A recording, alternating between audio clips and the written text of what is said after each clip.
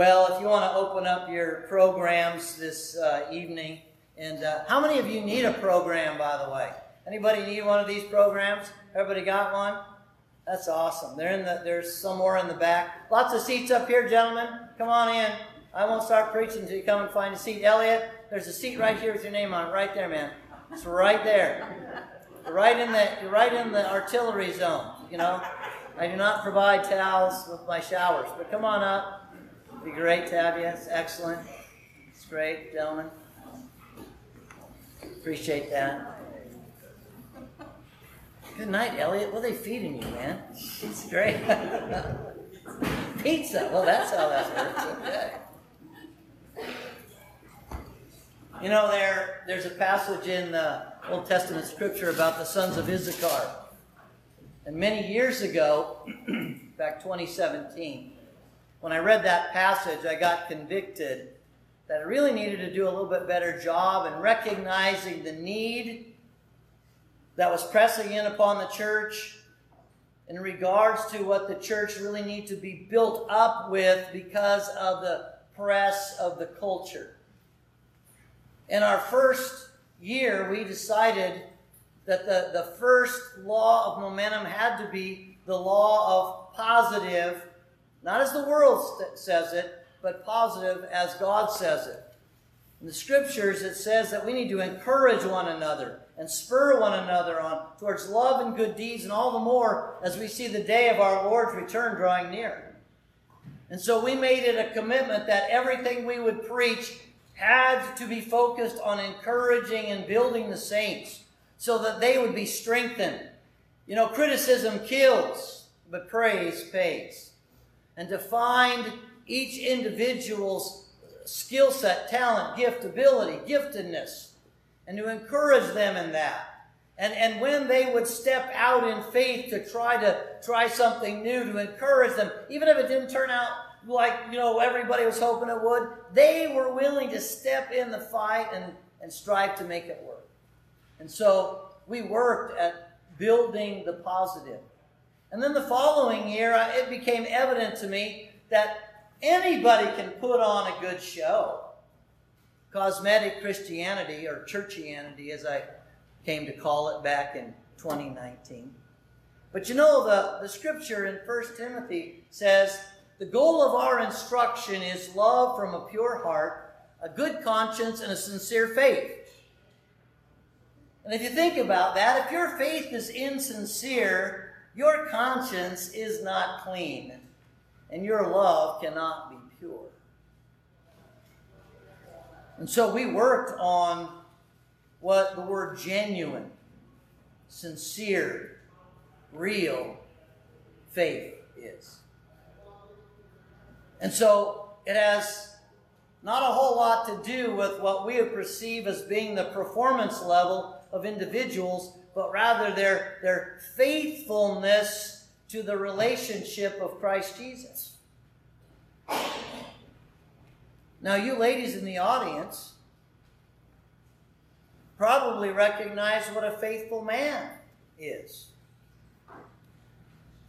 And many of you men should know what a faithful woman is.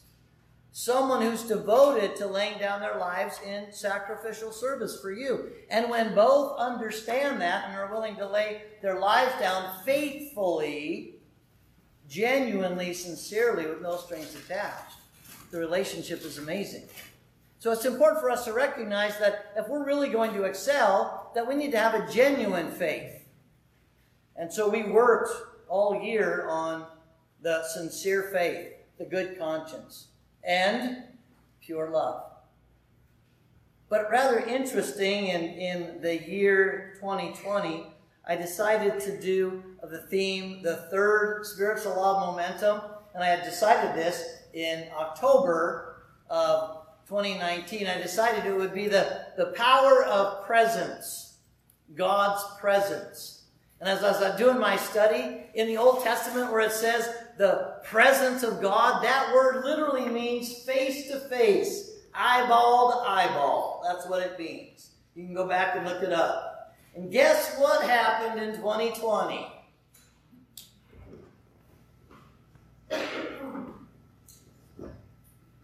I love this one. I got another one that's pretty cool too. In 2020, they had us mask up.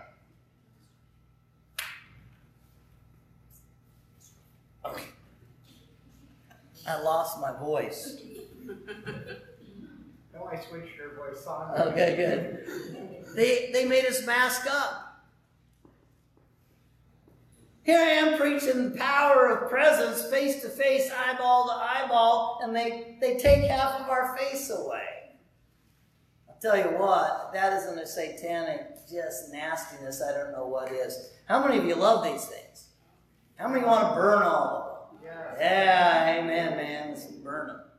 And so it's really important for us to recognize and understand that God wants us to be face to face with Him. But God wants something more from His people. He wants to be face to face with every single human being you come in contact with. So when you come in contact face to face with God and you see His glory in the pages of the New Testament and you're transformed into the same image of glory, there is a difference in you that is unlike any other human being. People see freedom in Christ Jesus. They can feel it, they can hear it, they can see it, and the Scripture says that we have an aroma. In 2 Corinthians, an aroma from life to life, death to death. The stench of death is not our stench, it's their stench. They're just smelling themselves in comparison to our great aroma of Christ. Face to face. You know, your presence in someone's life can be transformational, and you don't even need to lift the book and start counting. You don't even need to open a page. In fact, if you got to do that to get them to notice that you're a Christian, you're doing something wrong. You see, the power of God's presence in your life and your presence in other people's lives is transformational. Now, last year we decided, and this again was before the communist crybabies started their little dancing in the streets. I decided several months before that we were going to do the power of perseverance. Now, it's not like I have any, knowing what's going to go in the future. It's just that I perceive that we need to be prepared to endure no matter what. It says in the Old Testament that there were sons of Issachar, that they understood the times, that they knew what Israel should do. And was last year a year where a lot of folks were tested? If you were from Oregon, the fires that turned the world red. And everybody having to stay inside, not because of COVID, because of the smoke. And then having all that, some of those fires were started by people that wanted to burn the state down. And then our cities were being burned down. We needed to be people that were persevering, looking beyond what was happening, with a faith that looks beyond the seas and sees the calm of the constancy of Christ. So we come to this year. Man, what an election we had. The crowds that came out to see Joe Biden speak, I mean, it was breathtaking. The guy won by a landslide. Wow, it's amazing. And things have changed a lot since Joe Biden got into office. Amazing things. Things I never thought I would see in my lifetime. I thought maybe my sons would see him. So is it a good thing to think about? Maybe we should learn to trust God in everything. You know, that election in 2020 didn't shock God. Oh, he won. How'd that happen? It wasn't surprised. We need to recognize and understand, brethren, that we as a people need to trust God, for He is the one that is sovereign. He is the one that has all dominion. Do you know what sovereign means? He has authority over all, everything, and the right to rule. There's nothing that happens that he does not know about nor allows to happen unless he allows it to happen. If you live a faithful life, you know when you're going to die? You're going to die when God so designed, by the means by which God chose, and not any other way. So we need to recognize that whatever the future holds, if we stay the course and we remain faithful, there is no fear of man. Perplexed, maybe. What's the passages of Scripture that we have for this year? Let's take a look at those before we go any further. This year's theme, the power of trust. I was inspired as I was looking through the Old Testament, looking up all the passages on trust, and I came across Jeremiah chapter 17, and I said, okay, this is one of the anchor verses for this year. The Old Testament anchor verse by which we are going to build from, the foundation, one of the cornerstone verses. Jeremiah chapter 17, beginning in verse 5. It says, "Thus says the Lord, cursed is the man who trusts in mankind and makes flesh his strength, and whose heart turns away from the Lord. For he'll be like a bush in the desert and will not see when prosperity comes. But he will live in stony washes in the wilderness, a land of salt without inhabitants. Blessed is the man who trusts in the Lord and whose trust is the Lord.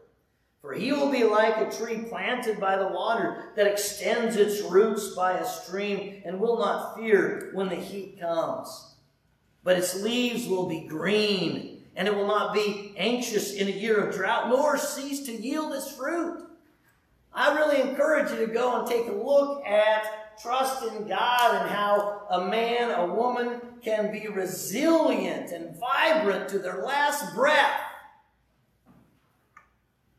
if they focus on God, knowing that he is sovereign and has all dominion over everyone and everything. If you don't understand the word sovereign, you're going to have a hard time trusting God.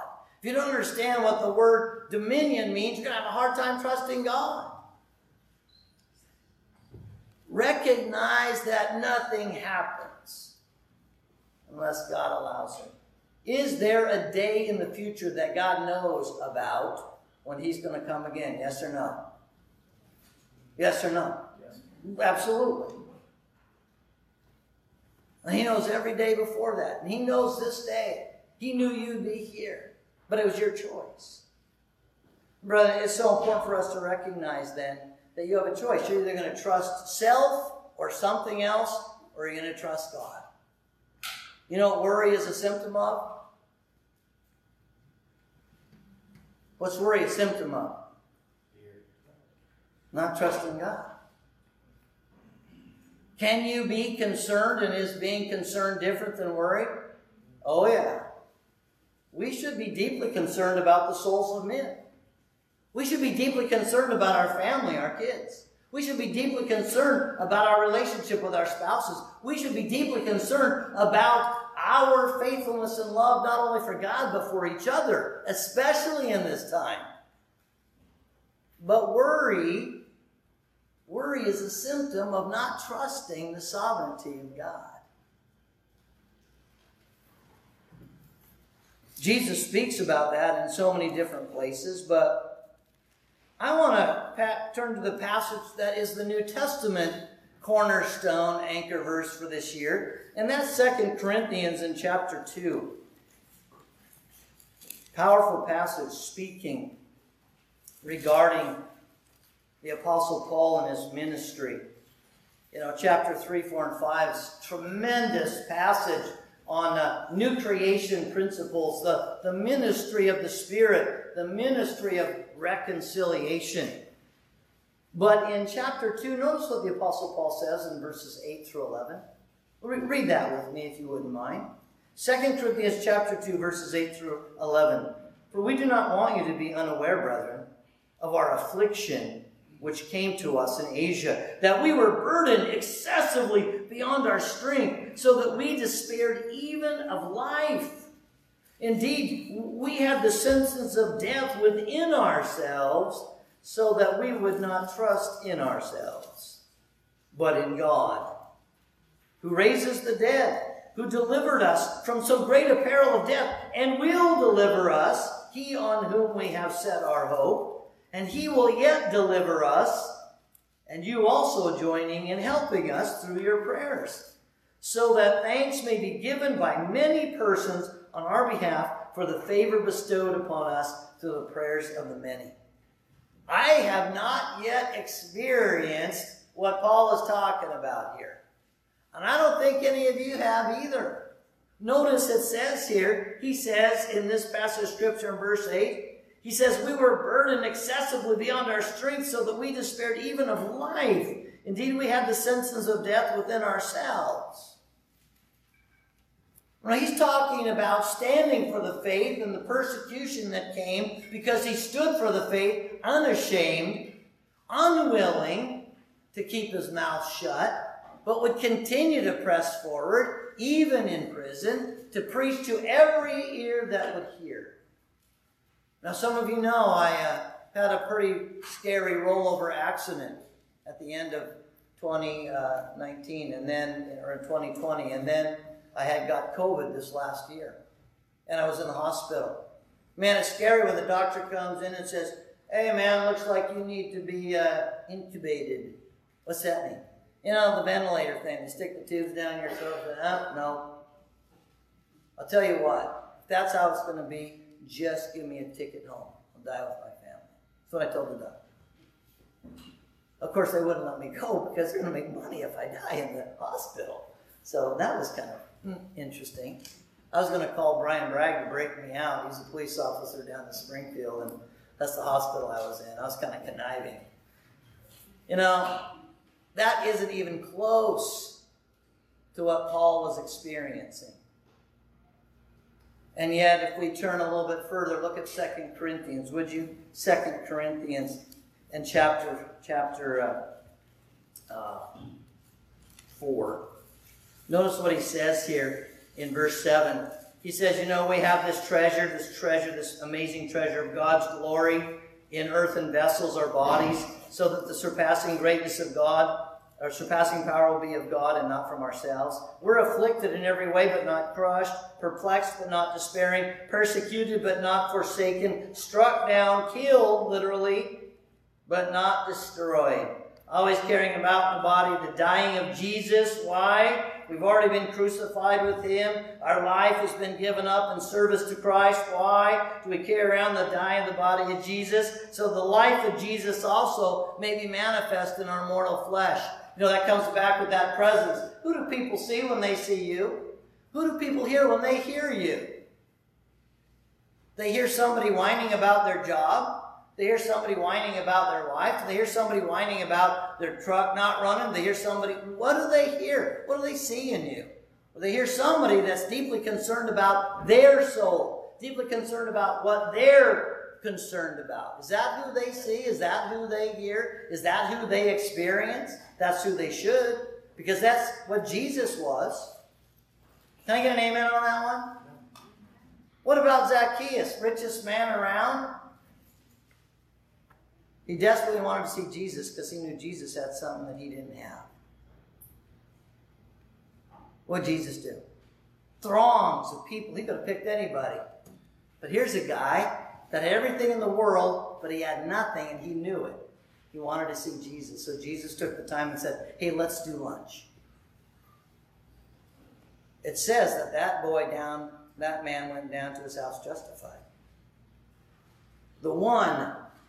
So important for us to understand that this trusting in God, no matter how crazy life gets, is the key to standing above and beyond as a pillar that people will reach out to because you are a man of integrity, a woman of virtue, unshakable.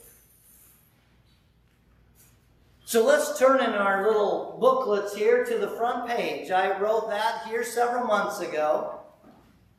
I want to read it to you, and I just want to just kind of highlight a few things as I conclude my lesson tonight. But I want you to get the whole picture of why we're doing what we're doing here this week. And it can't be just this week, brethren. If you learn to trust God just this week, and then you don't carry it through the rest of your life, this, honestly, I don't mean to be cruel when I say this, it's a waste.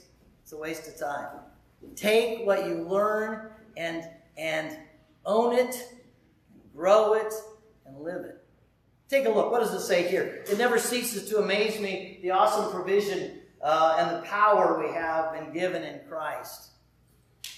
And then I talk about how in the last 4 or 5 years, the things that we as a body of Christ, fellowship, have decided to do has really been very critically important for that very year and the years to come. But look at the last section. The fifth law of momentum, the power of trust. The power of trusting God and entrusting our lives to Jesus Christ builds unshakable confidence, courage, character, and community, which gives us strength to face whatever the future may hold. If you trust, as you're going to learn what trust is this weekend, if you trust, you will become a part of the unshakable kingdom. There is no promise in the Scriptures that the United States is going to remain a sovereign nation. There is nothing in the Scriptures that says that. And yet we cling to that which is going to pass away at some point in time. Why do we cling to that? Because we don't like change? Because we want what we've always had? I don't know about you, but I want to be like Abraham. I'm looking for a city whose builder and architect is God. How about you? A city that will never shake out, that no one can ever burn, that there's not going to be any crybabies there. Amen? That's the city I want. Now, I'm willing to do whatever it takes to help gain a little extra time to win a few extra souls by doing some things here to make that happen. But the reality is I'm not living for here. And I know that everybody's going to go either to an eternal rest or an eternal lake of fire. And so I work for those souls. What did Jesus do when he came? 33 years of hard labor working for your soul. Brethren, it's important for us to recognize then when it says trusting God and entrusting ourselves to God means that you're all in.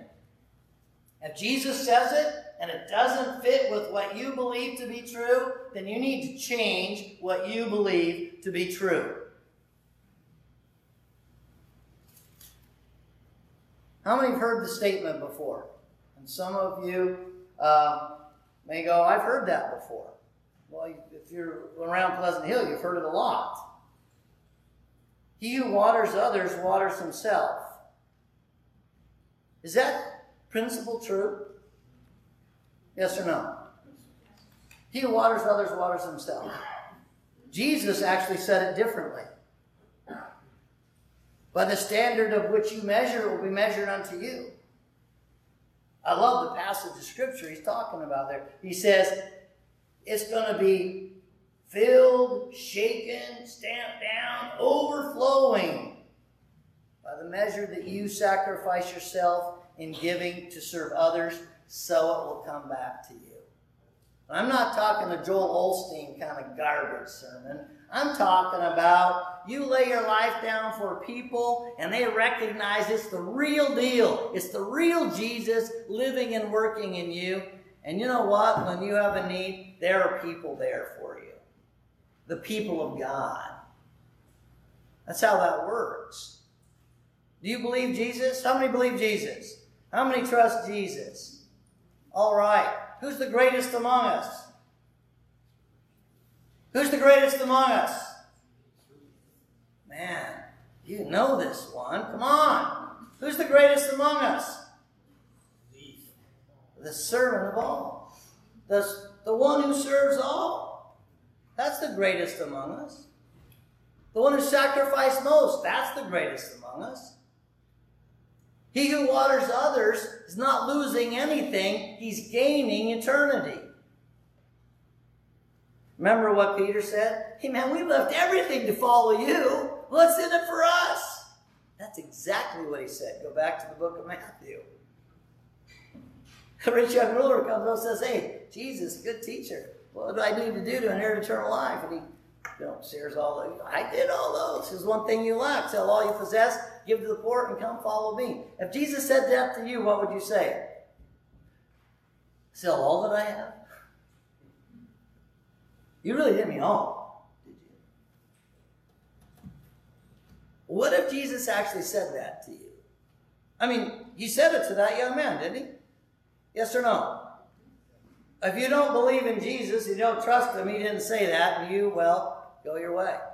But he said that, and that young man had a choice. If he would have given up everything to follow Jesus, would he have lost anything, or would he have gained? Tell me, would he have lost anything, or would he have gained? He would have gained. Jesus promised, look, you give up everything to follow me, and you will have houses and farms and moms and dads and brothers and sisters. You're like, I got enough brothers and sisters. No, but these are the good ones. I got to share with you that when I made that decision, I didn't lose anything. I gained everything. I was talking with a good brother who's desiring to go full-time unencumbered. His heart's desire is to serve the Lord and not have to make tents. Man, wouldn't that be great? Somebody cut loose to just charge into the fray, full bore. That'd be awesome. I'm excited for him. He's been making tents for 24 years and making disciples for 24 years, and the churches, many churches, have been richly blessed by those who he's been brought to Christ. Many years ago, I had that same choice. I was making super good money in a public school. And I was having an impact on the young people. Brian Bragg is a Christian today because he was one of my students. And so, you can be a Christian anywhere, even if the government says you can't preach. You can still live the life of Jesus. Amen? I'll tell you what, that's the best way to do it, is where they say you can't bring your Bible. I don't need my Bible, man. I'm just going to live the life of Christ, and the kids come. There's several people here who are in Christ because of that. But you know what? I gave up a lot of money and life insurance and all sorts of insurance and a big retirement. And I remember Steve Doty goes, remember what you said? You know, this is Steve Doty. Ready? See this later. Man, that's pretty gutsy. Did I do okay? Did I do okay? That was pretty close. I shaved this morning. That's why it's not a little weak sauce. But and you know what? The craziest thing is that I didn't lose anything. That's some pretty rocky times, you know. It wasn't about the money. It was about bringing souls to a saving knowledge of Jesus Christ. A dear brother right here, man, I'm telling you what a man of God. I trust him with my life, and if I wouldn't have gone and left all of that and made a commitment to go full-time, we wouldn't have been able to have the relationship that took a while to establish, but I wouldn't have a brother that I know he's got my six every single time, like a whole bunch of brothers and sisters in here. But it was because I was stepping out. I trusted what God said. And time with my sons, time with my son's Bible studying, time with my wife, time working in the Christian school with lots of young people. All of that was granted to me. What a huge blessing. Didn't lose anything. I gained lots of kids, lots of sons and daughters, lots of moms and dads. Didn't lose anything. I gained more than 100-fold. You see, why are you talking about yourself? I am not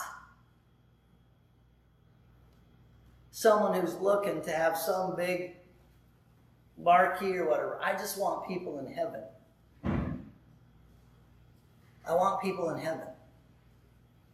I don't know what I'm doing as a preacher. I just look at what Paul did. I look at what Jesus did. I look at what Timothy did. That's all I'm doing. That's all you need to do, brethren. That's all you need to do. And trust that He is going to build in you a life that's going to change other lives.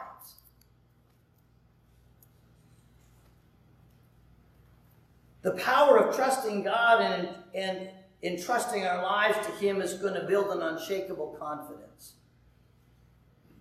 I shared this with Davis here a couple of years ago. You know, when things started to get really crazy in 2020, and I was like, this has never happened before. And it gets crazier. This is unprecedented in many ways because it's worldwide. And it continues to go, hey, that's a new one. And anymore, I'm not surprised at anything.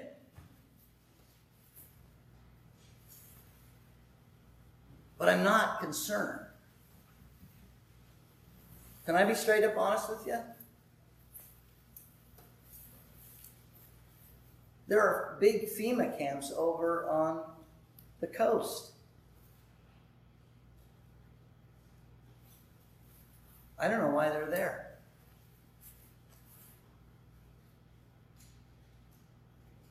But they're ready.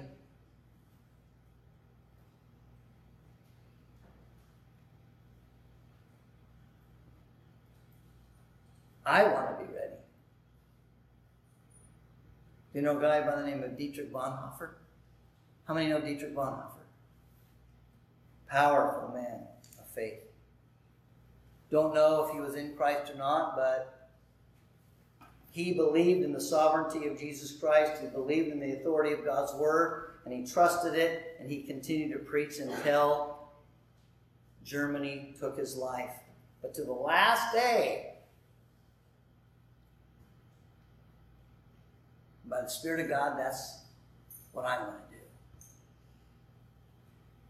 You're saying, well, I know a lot of people say that. I'm preparing now. I'm preparing now. How do you do that? How do you prepare to trust God in that crazy, crazy kind of environment? How do you do that? How many get up in the morning early or stay up late at night and spend at least an hour listening to the Word of God? How many of you do that? Don't raise your hand. I'm asking you. If you're not doing that, you're not being prepared. This is what gives you the picture, the true picture of who you are in Christ Jesus. If you don't know this, you're going to get shook out. What'd they do to Jeremiah? They just love Jeremiah.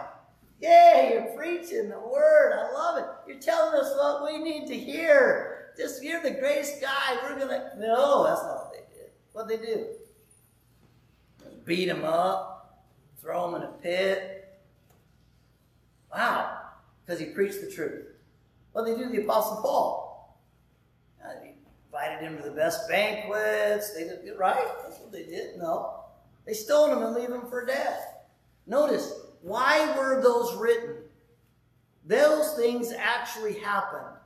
They're a picture for us that we can understand, that we can power through, and we can change the lives of others if we do. Can I ask you a question? Did Jesus Christ trust his Father perfectly? Yes or no? Yes.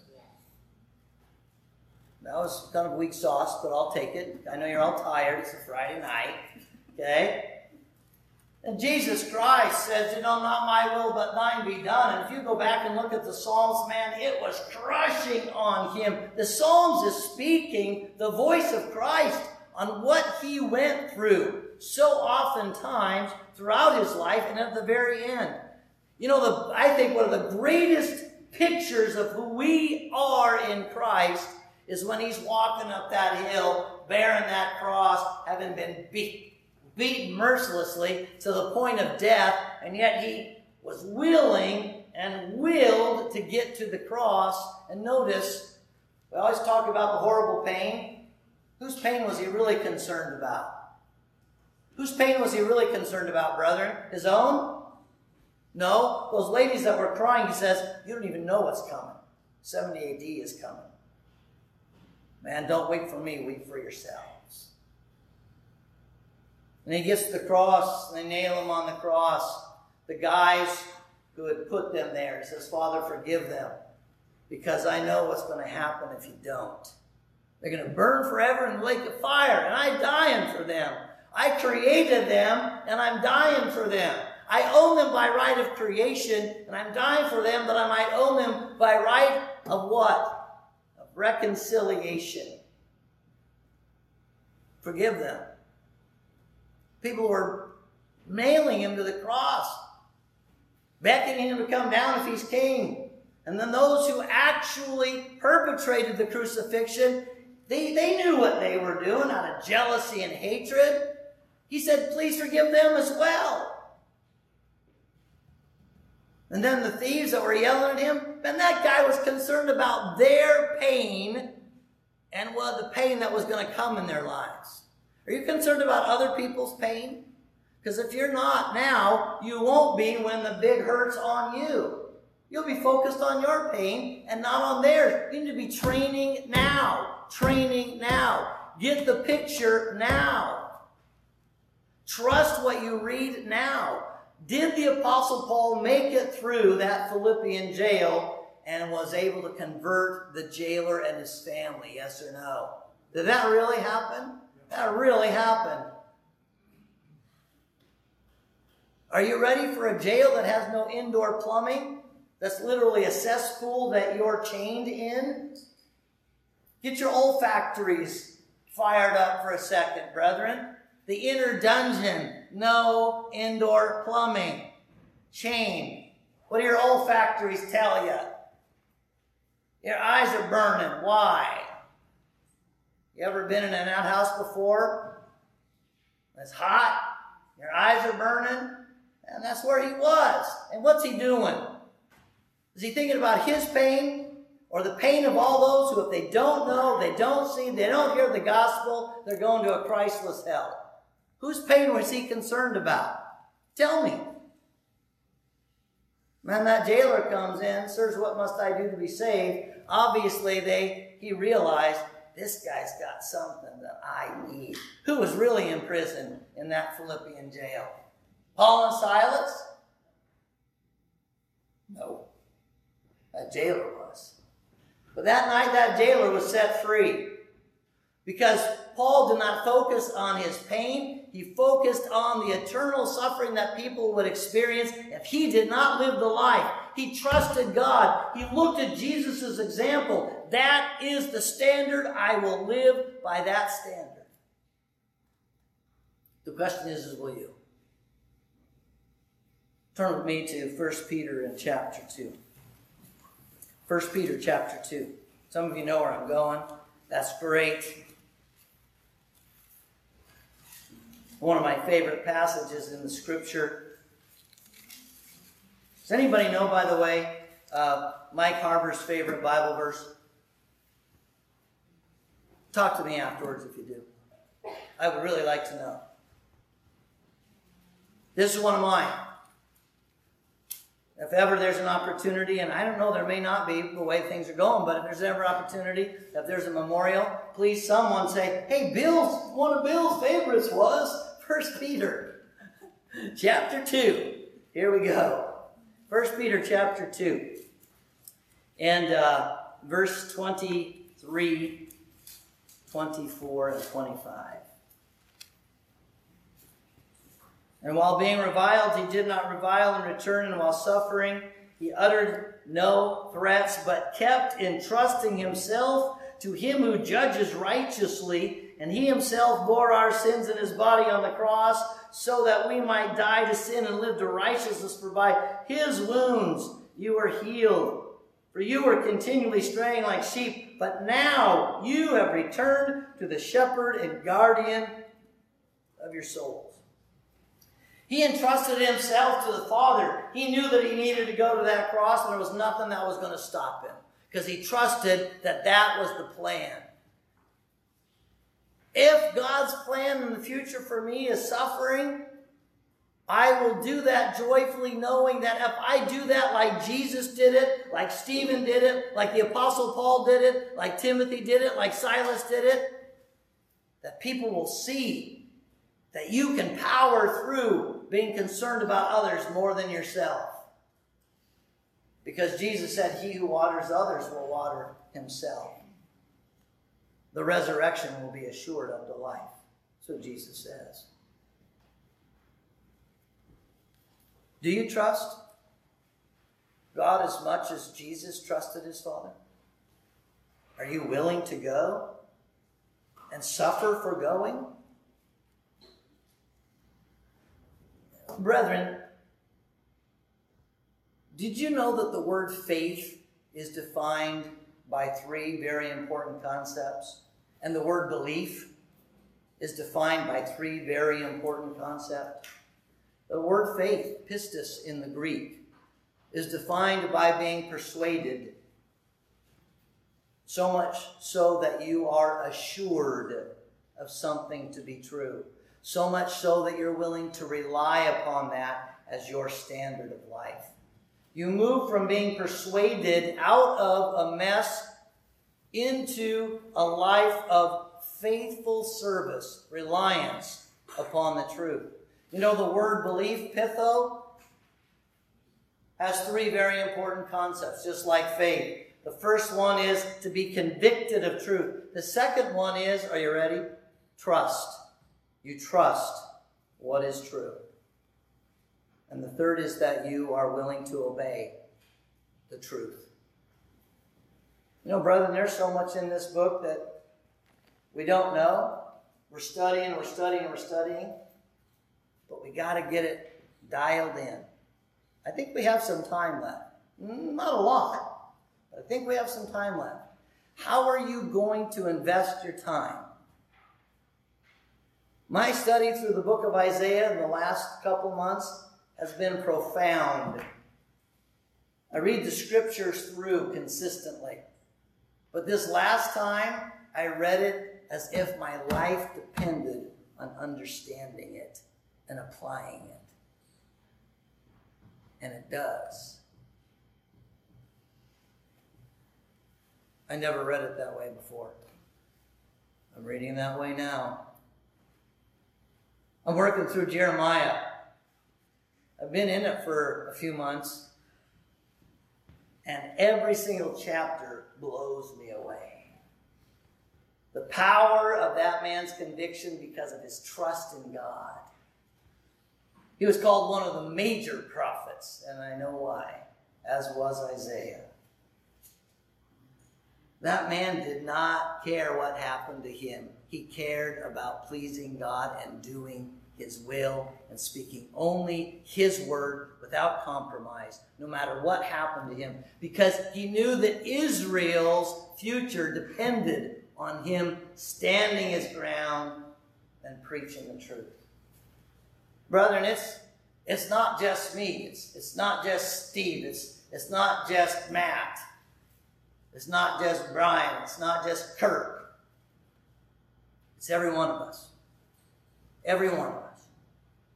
Do you think I just started this evening by saying it's so blessed to have servants like Ken and Pam in the church? Do you think I just started because I wanted them to make them feel good?